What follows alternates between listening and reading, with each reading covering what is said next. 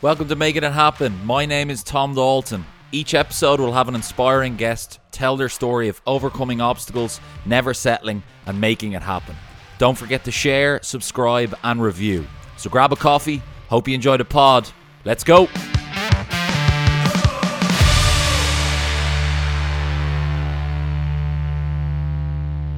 Okay, so welcome to Making It Happen. My name is Tom Dalton. I'm delighted to say we are on episode number 51 and we're going international this week. So I'm delighted to say I'm joined by one of my old bosses and great boss who's left a lasting impression on me and I suppose inspired me to, set up my own thing. So without further ado, I'm going to give this gentleman an introduction that gives him a bit of a background of where he came from, what he do.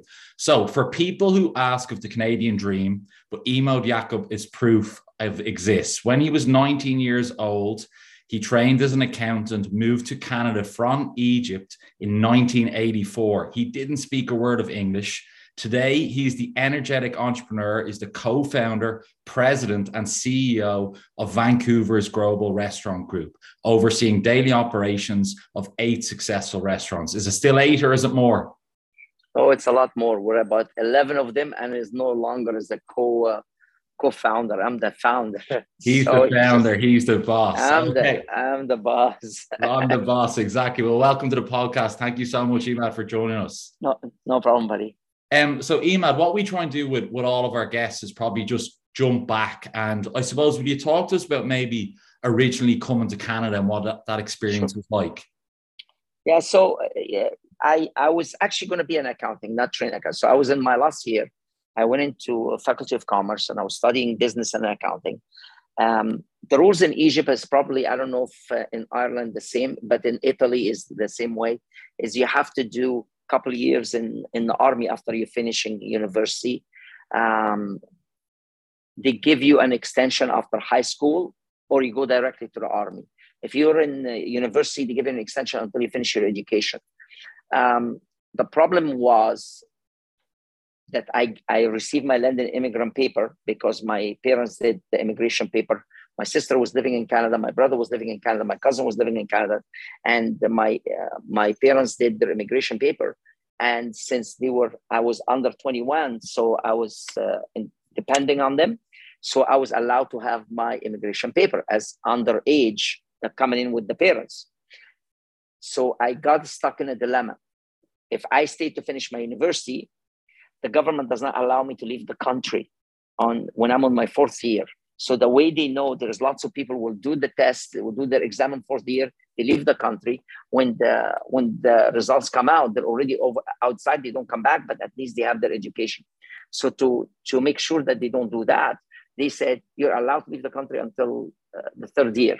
But the minute you hit your 4th year, you're not allowed to leave the country. So you have to present it that you're still in your 3rd years and all these other things. Now, if I stay to finish, I'm over 21, I lose my London immigrant. So I decided, you know what? I'm going to go to Canada. If I don't like it, I'll come back and finish my education. So I came to Canada when I was 19 years old. I didn't speak a word of English, left my university, and I was looking for a job. And the only job I got, in the morning, I went to apply for a job at McDonald's. The McDonald's didn't hire me.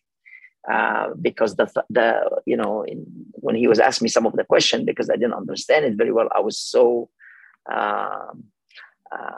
excited to say, yeah, I'm going to go back to school. I'm going to study. So the guy looked at me and said, no, he's going to quit on me after 3 weeks. Like I'm going to hire him. I'm going to hire him in August and he's going to quit on me by September to go back to school. I'm not going to hire him. He's looking for somebody that's going to be a full-time. So he never gave me the job. In the meantime, I went in to look for a job at Harbor Castle Hilton, and I got a job as a dishwasher. And there was $4 an hour. And I'm filling up the paperwork, and the assistant director of HR came out to help me because she realized I don't speak English, and she was trying to help me how to write it, the application. She's Lebanese, so she spoke Arabic, and I'm Egyptian, I speak Arabic, so we start talking to each other. So she looked at me and said, you know what, Imad, you sound like a good kid. I actually have a better job just open in the kitchen as a kitchen helper. Instead of we'll get you as a dishwasher, we're going to put you in the kitchen. I want you to meet the chef.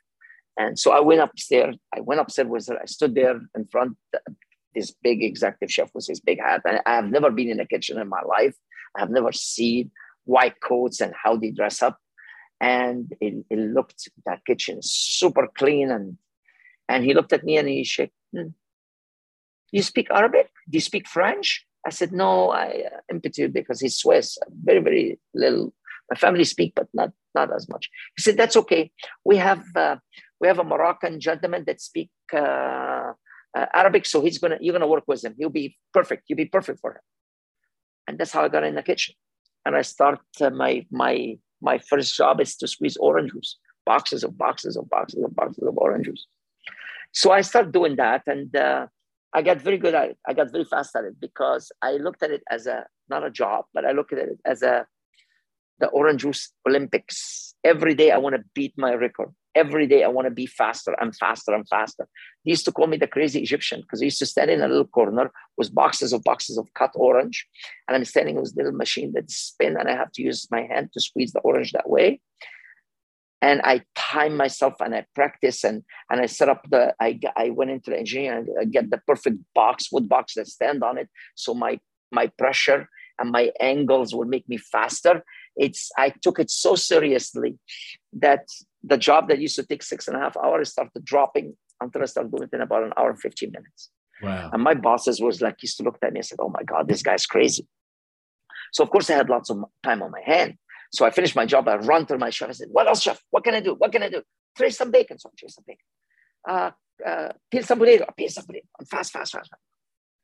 So the fun part of it is I got fast on everything until one day I watch cooks are working and the breakfast cook got sick. And my sous chef at that time was, the kitchen was, it was so short on staff. And he had so much on his plate. I said to him, listen, I could help you. Don't worry about my orange juice job because I already, I could do it in the end of the day because I'm fast at it. I could help you in the morning. And then in the afternoon, I'll start squeezing orange juice. So he said, okay, you know what, Imad, just stand on the station. When you get an order, call me and I'll come help you with the orders. Well, the orders kept coming and I kept making them and put them out because I watch and I learn from the breakfast cook. The orders kept coming. Now we're in a hotel. It's a room service breakfast station. And we're in a hotel that does have 900 rooms, the Harbor Castle Hilton that time. It was one of the busiest breakfasts they had in a long time. Uh-huh. I end up putting out about 400 covers. Every time the sous chef come out of the office, looked at me, are you okay, man? Oh, I'm okay. Well, the end of the day, the room service waiter captain went into the chef and said, we need him to cook breakfast from now on because that was the smoothest breakfast we ever had. Wow. Next day, they put a hat on me, they gave me a chef coat, and I started my apprenticeship. Wow. So I was 20, a little bit coming on 21.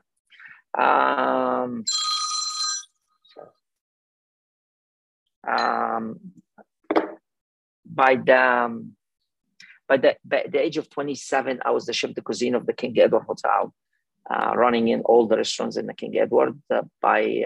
Or 26, by 27, I was the executive chef, one of the top restaurants in Toronto. And I was in the 90s, I was one of the top guys in Toronto, 93, 94, where I went on my own and becoming a big executive chef. And did food always, was that the passion, or did you always want the park accountancy or what? Well, you know what it is? I loved it, and I loved it, and it brought in the innovative part on me. So I was doing things that nobody was doing.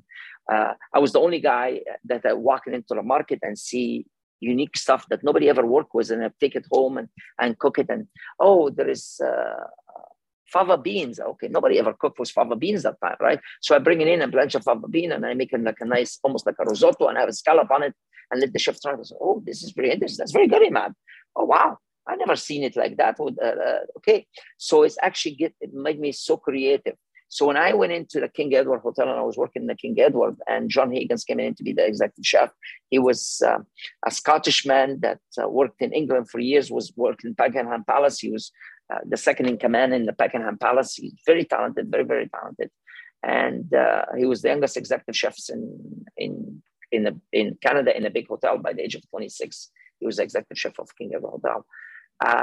Me and him, we becoming very good friends, and he got the best out of me. He, first of all, The guy that trained Gordon Ramsay trained us. So it's just like, it was so hard on me and throw plates at me. And I ended up working with some of the most talented chefs that came through Canada, like Philippe Garnier, the son of Garnier, was working at the King Edward Hotel, and he was an incredible saucier that taught me how to become a very great saucier.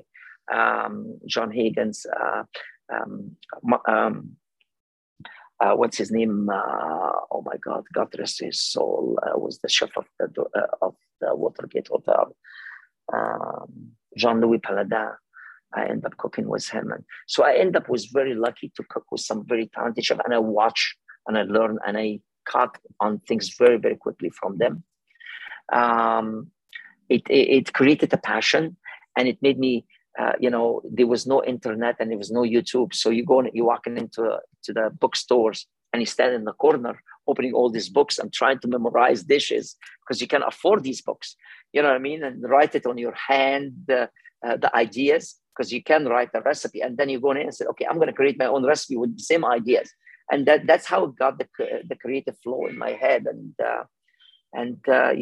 Until I was a very talented executive chef in Canada, but that wasn't the end of the story. Brilliant. And that passion you had, when did that flourish into, I want to set up my own business, I want to go out on my own, or what that looked like? Well, what happened is something very unique popped in. By being an executive chef, you start running your restaurant as a business. And I found myself in Vancouver running in one of the biggest restaurants in Canada at the time, called Joe Fortes. And the owner of the restaurant, he's an accounting, his background. KPMG, very brilliant man, incredible in the business, understand his business so well. When I started working with him, what clicked back in my head is everything I did to be in an accounting, where that's when it put my talent as a chef and the numbers. And numbers come easy to me all the time because I'm a very good at numbers and math. So when I start doing it together, I start realizing that I have that killer combination, is because chefs are very talented, but they have no fucking clue about numbers and budgets and how to build. I know a very big name chefs in the country that were trying to open their own restaurant, and they were asking one of my buddies, I see on the paper depreciation. What's the depreciation? Well, I'm not surprised. These guys never did any accounting. So how can they run their own business when they don't understand depreciation? They don't understand leasehold improvement. They don't understand the things that make business goes. And that's what, when you add them both together, it created the perfect storm. I'm very good on my numbers. I understand fine dining with service. And I'm a chef background. So my chefs cannot bullshit me. My floor managers cannot bullshit me because I will work the floor as good as them or more. But the numbers come easy to me. So I could sit in a meeting and I'll tell my chef, you're wasting, there's lots of waste in your kitchen. And the chef would look at me and said, no, we don't have. I said, no, you have lots of waste in your kitchen. No, Imad, I guarantee there's no waste. I said, I don't need to walk through your kitchen, you have waste. And he said, how do you know that? I said, I'll tell you what, you did $350,000 in food sales this month, correct? I said, yeah. Last month you did $349,000 in food sales. It's $1,000 different. It's not much. It's almost the same, correct? Yeah. Your garbage removal went up by extra $700, and garbage removers is built on weight. So that means that your garbage is a lot heavier. That means that you're wasting food. I mean, the only reason for me to catch that, because I understand numbers. When I look at it, I analyze the number and I say, why my garbage went up? Well, that means the garbage are heavier. That means they're throwing things in the garbage. Well, if the sales is the same. So this is the things that I found it is very easy for me. And it make the passion of the job and the fun of the job come together very, very easy. And it takes us where we are. What was the first jump? Talk to me about the first business you took on. So I'm an executive chef. I can't own these big restaurants because these restaurants cost millions. I want to open my own business. I don't have that much money. I have $25,000. That's all what I save. I go to Toronto. We find a coffee shop. The guy was bleeding, losing his shirt. He wanted about $190,000 he spent $300,000. he want to walk out was $180,000. I said, it's not going to happen. The maximum we could give you, you're losing every day. So you want somebody to take the restaurant from you right now, because if you hold for another month, you lost another $10,000. Every month you're bleeding between $10,000 to $15,000 loss. So you could keep it for 6 months. That's another $60,000. The guy was desperate. I said, we're going to take it from you for $93,000. Now I only have 25 grand, right? Don't forget that. I go convince my brother to put 25. I put 25 and my cousin put 25. So I have 75,000. We're still short. But how are we going to open the restaurant? We need cash flow. So I told him, we're going to give you 50% now and 50% in 6 months. Wow. But we take the place tomorrow. We clean it up from you. We take the headache from you. We take it tomorrow. 50%, 50%. So the guy agreed. Give him $45,000. And we have $75,000. The rest, the $30,000, we use it as a cash flow to buy food, to like pay the rent for the landlord for the first months and the deposit. And I opened my door. And my first day of sales was $440. And my knees was buckling. Because the rent alone in that restaurant was almost $300 a day. Wow. It's a $11,000 in rent. So $340 a day in rent. That was the daily rent. And I'm doing $400, $450. Exactly. That's what happened. So my knees were buckling. So I decided, okay, you know what? I'm going to have to do something about it. Next day, I slapped my face. I said, Imad, listen, you've done it everywhere. You took restaurants that were not doing well and you made the profit going up. You did it in Vancouver. You did it in Toronto. You're what you call troubleshooters. You have to troubleshoot your own restaurant. I never forget the first day I grabbed a table. I put it on the street. I went into the kitchen first and I made all these beautiful sandwiches and salads and breakfast, beautiful large muffins and croissants because it was a coffee shop.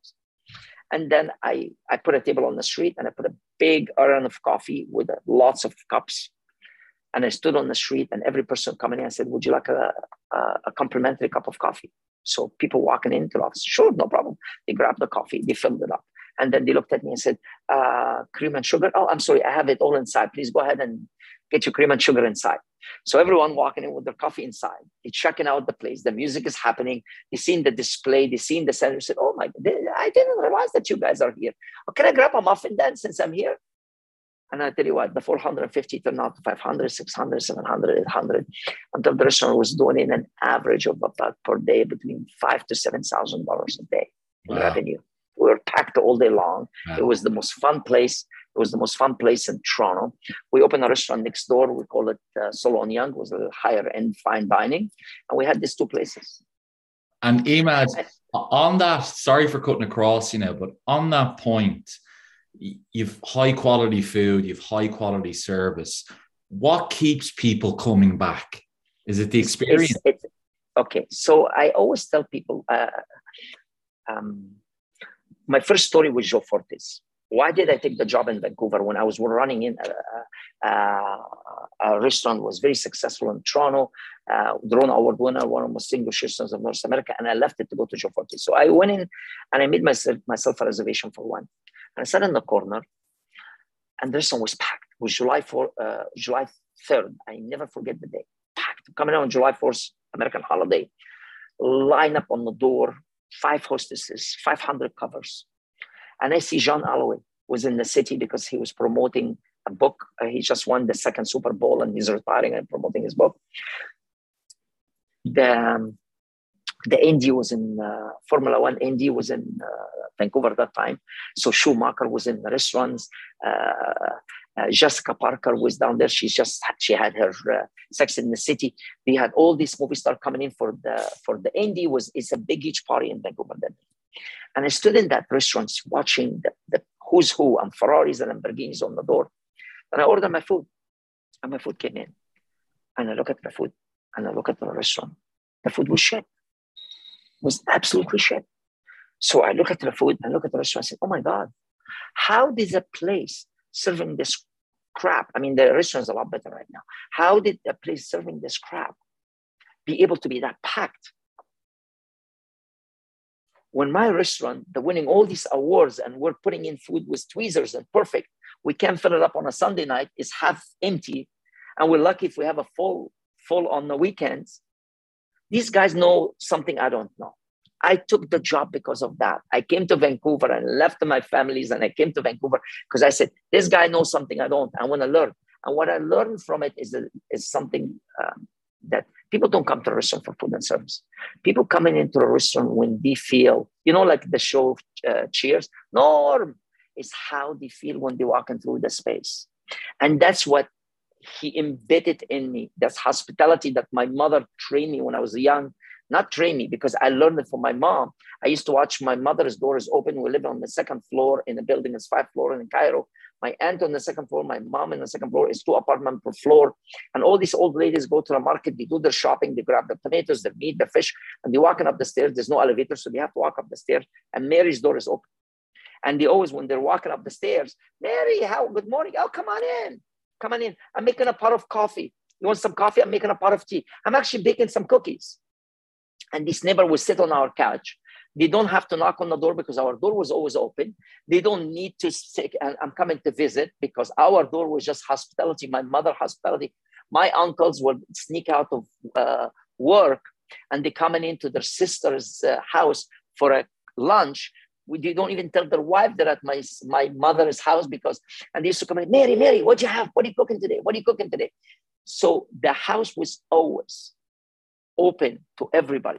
The lady that sells us milk and used to come into the building to sell us milk, because she's been running around all over Cairo. She stopped at our house. She's so tired. So she left the last order of milk for my mother so she could sit and relax and have a coffee and have a coffee with my mother. So this hospitality, what we added to our restaurants. If we could treat people like guests in my mother's house, they were always going to come back. They're always going to come back. That's the secret of our business. That's powerful. It's powerful stuff. And Imad, I love that story. I still remember back from 2007, you sitting down with me and telling me that coffee shop table and pulling people off the street. Yeah.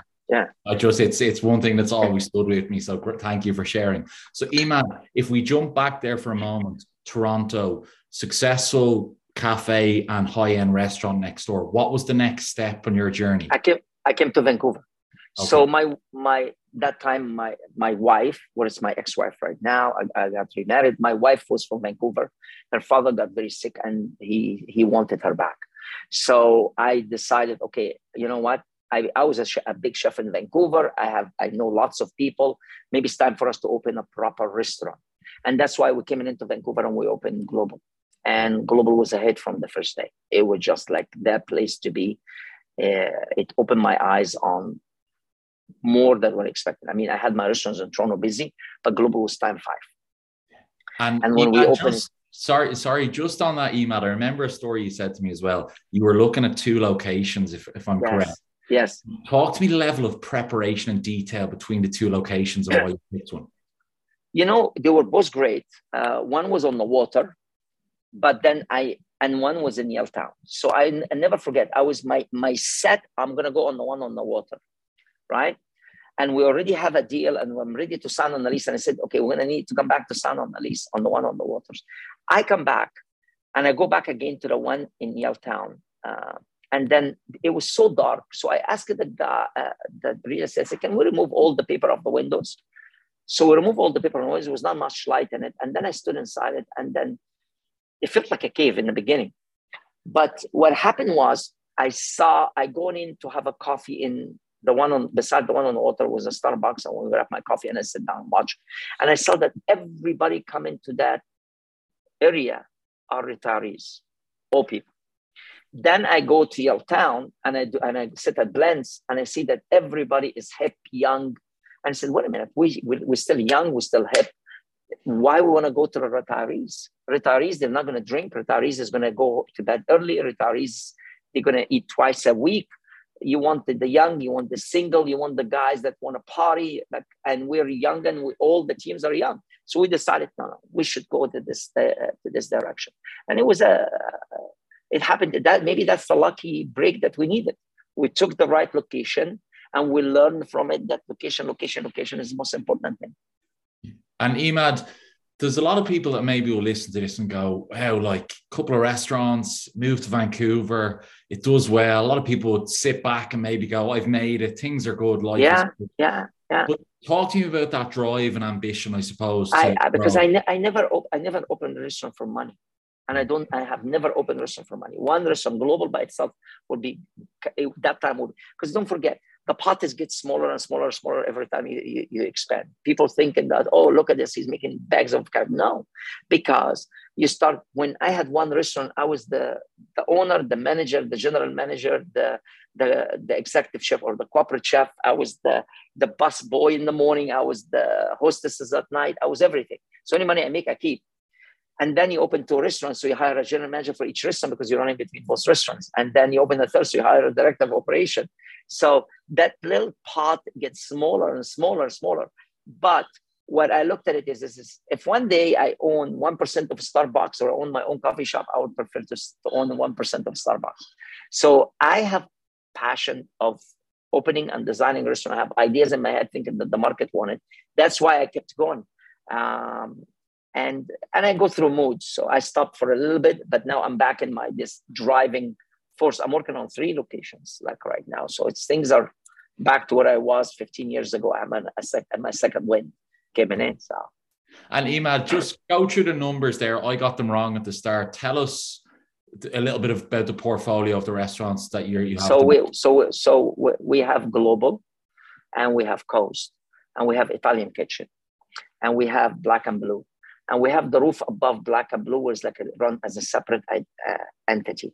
And we have Five Sail, and we have Riley, and we have Trattoria on 4th, Trattoria in Burnaby, Trattoria in West Van, and we are working on Trattoria in Willowbrook Mall, and we're working on.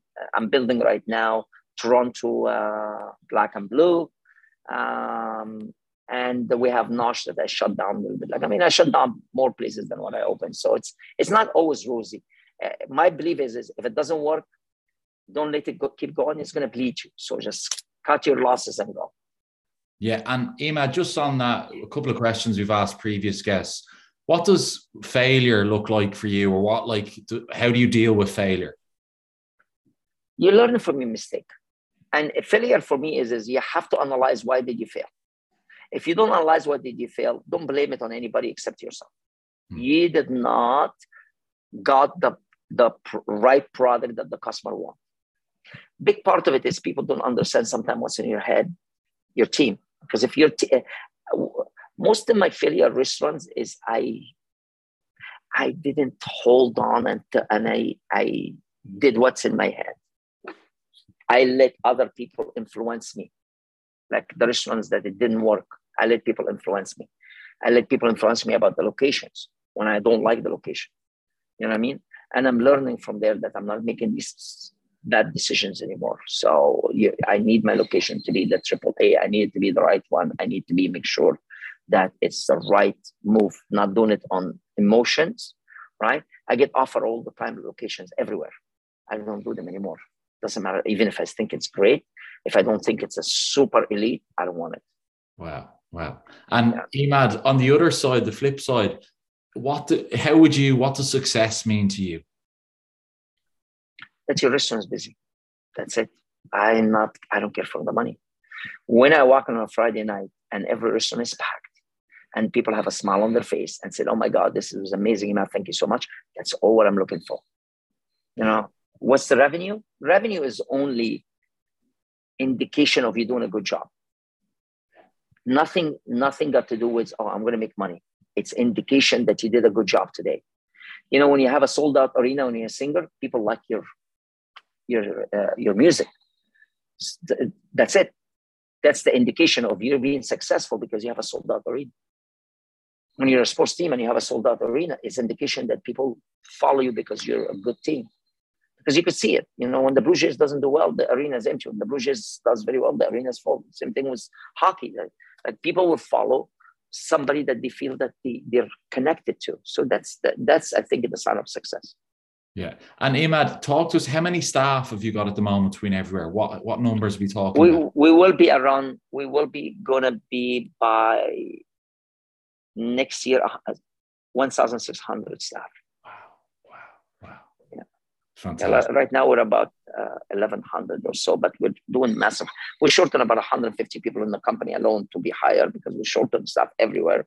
But then when you open Black and Blue and Willowbrook, just like it's going to explode, maybe 1,800 staff. Great. Well, hopefully any Irish people listen to this that are heading over to Vancouver. Okay. Yeah, if you're Irish, you don't need visas. If you're under 35 years old, you can get an automatic working visa, apply for it, coming in. And you know what? We'd love to have you. And Irish people work their ass off. I love hiring Irish people. They have such an incredible work ethics. I have not had an Irish, because I started when I was in the King Edward. I was working with all Irish chefs, and incredible ethics. Yeah, brilliant. So, Imad, I'm conscious of your time. I'm going to throw some quick fire questions at you before we finish off. What is there anything that stands out to you so far, like a big lesson or a big light bulb moment that's happened in your life? Yes, COVID. COVID really taught us a lesson not to take business for granted. Because we were like, okay, we're busy. That's fine. We could invest here. Well, we don't need to give everybody a bonus.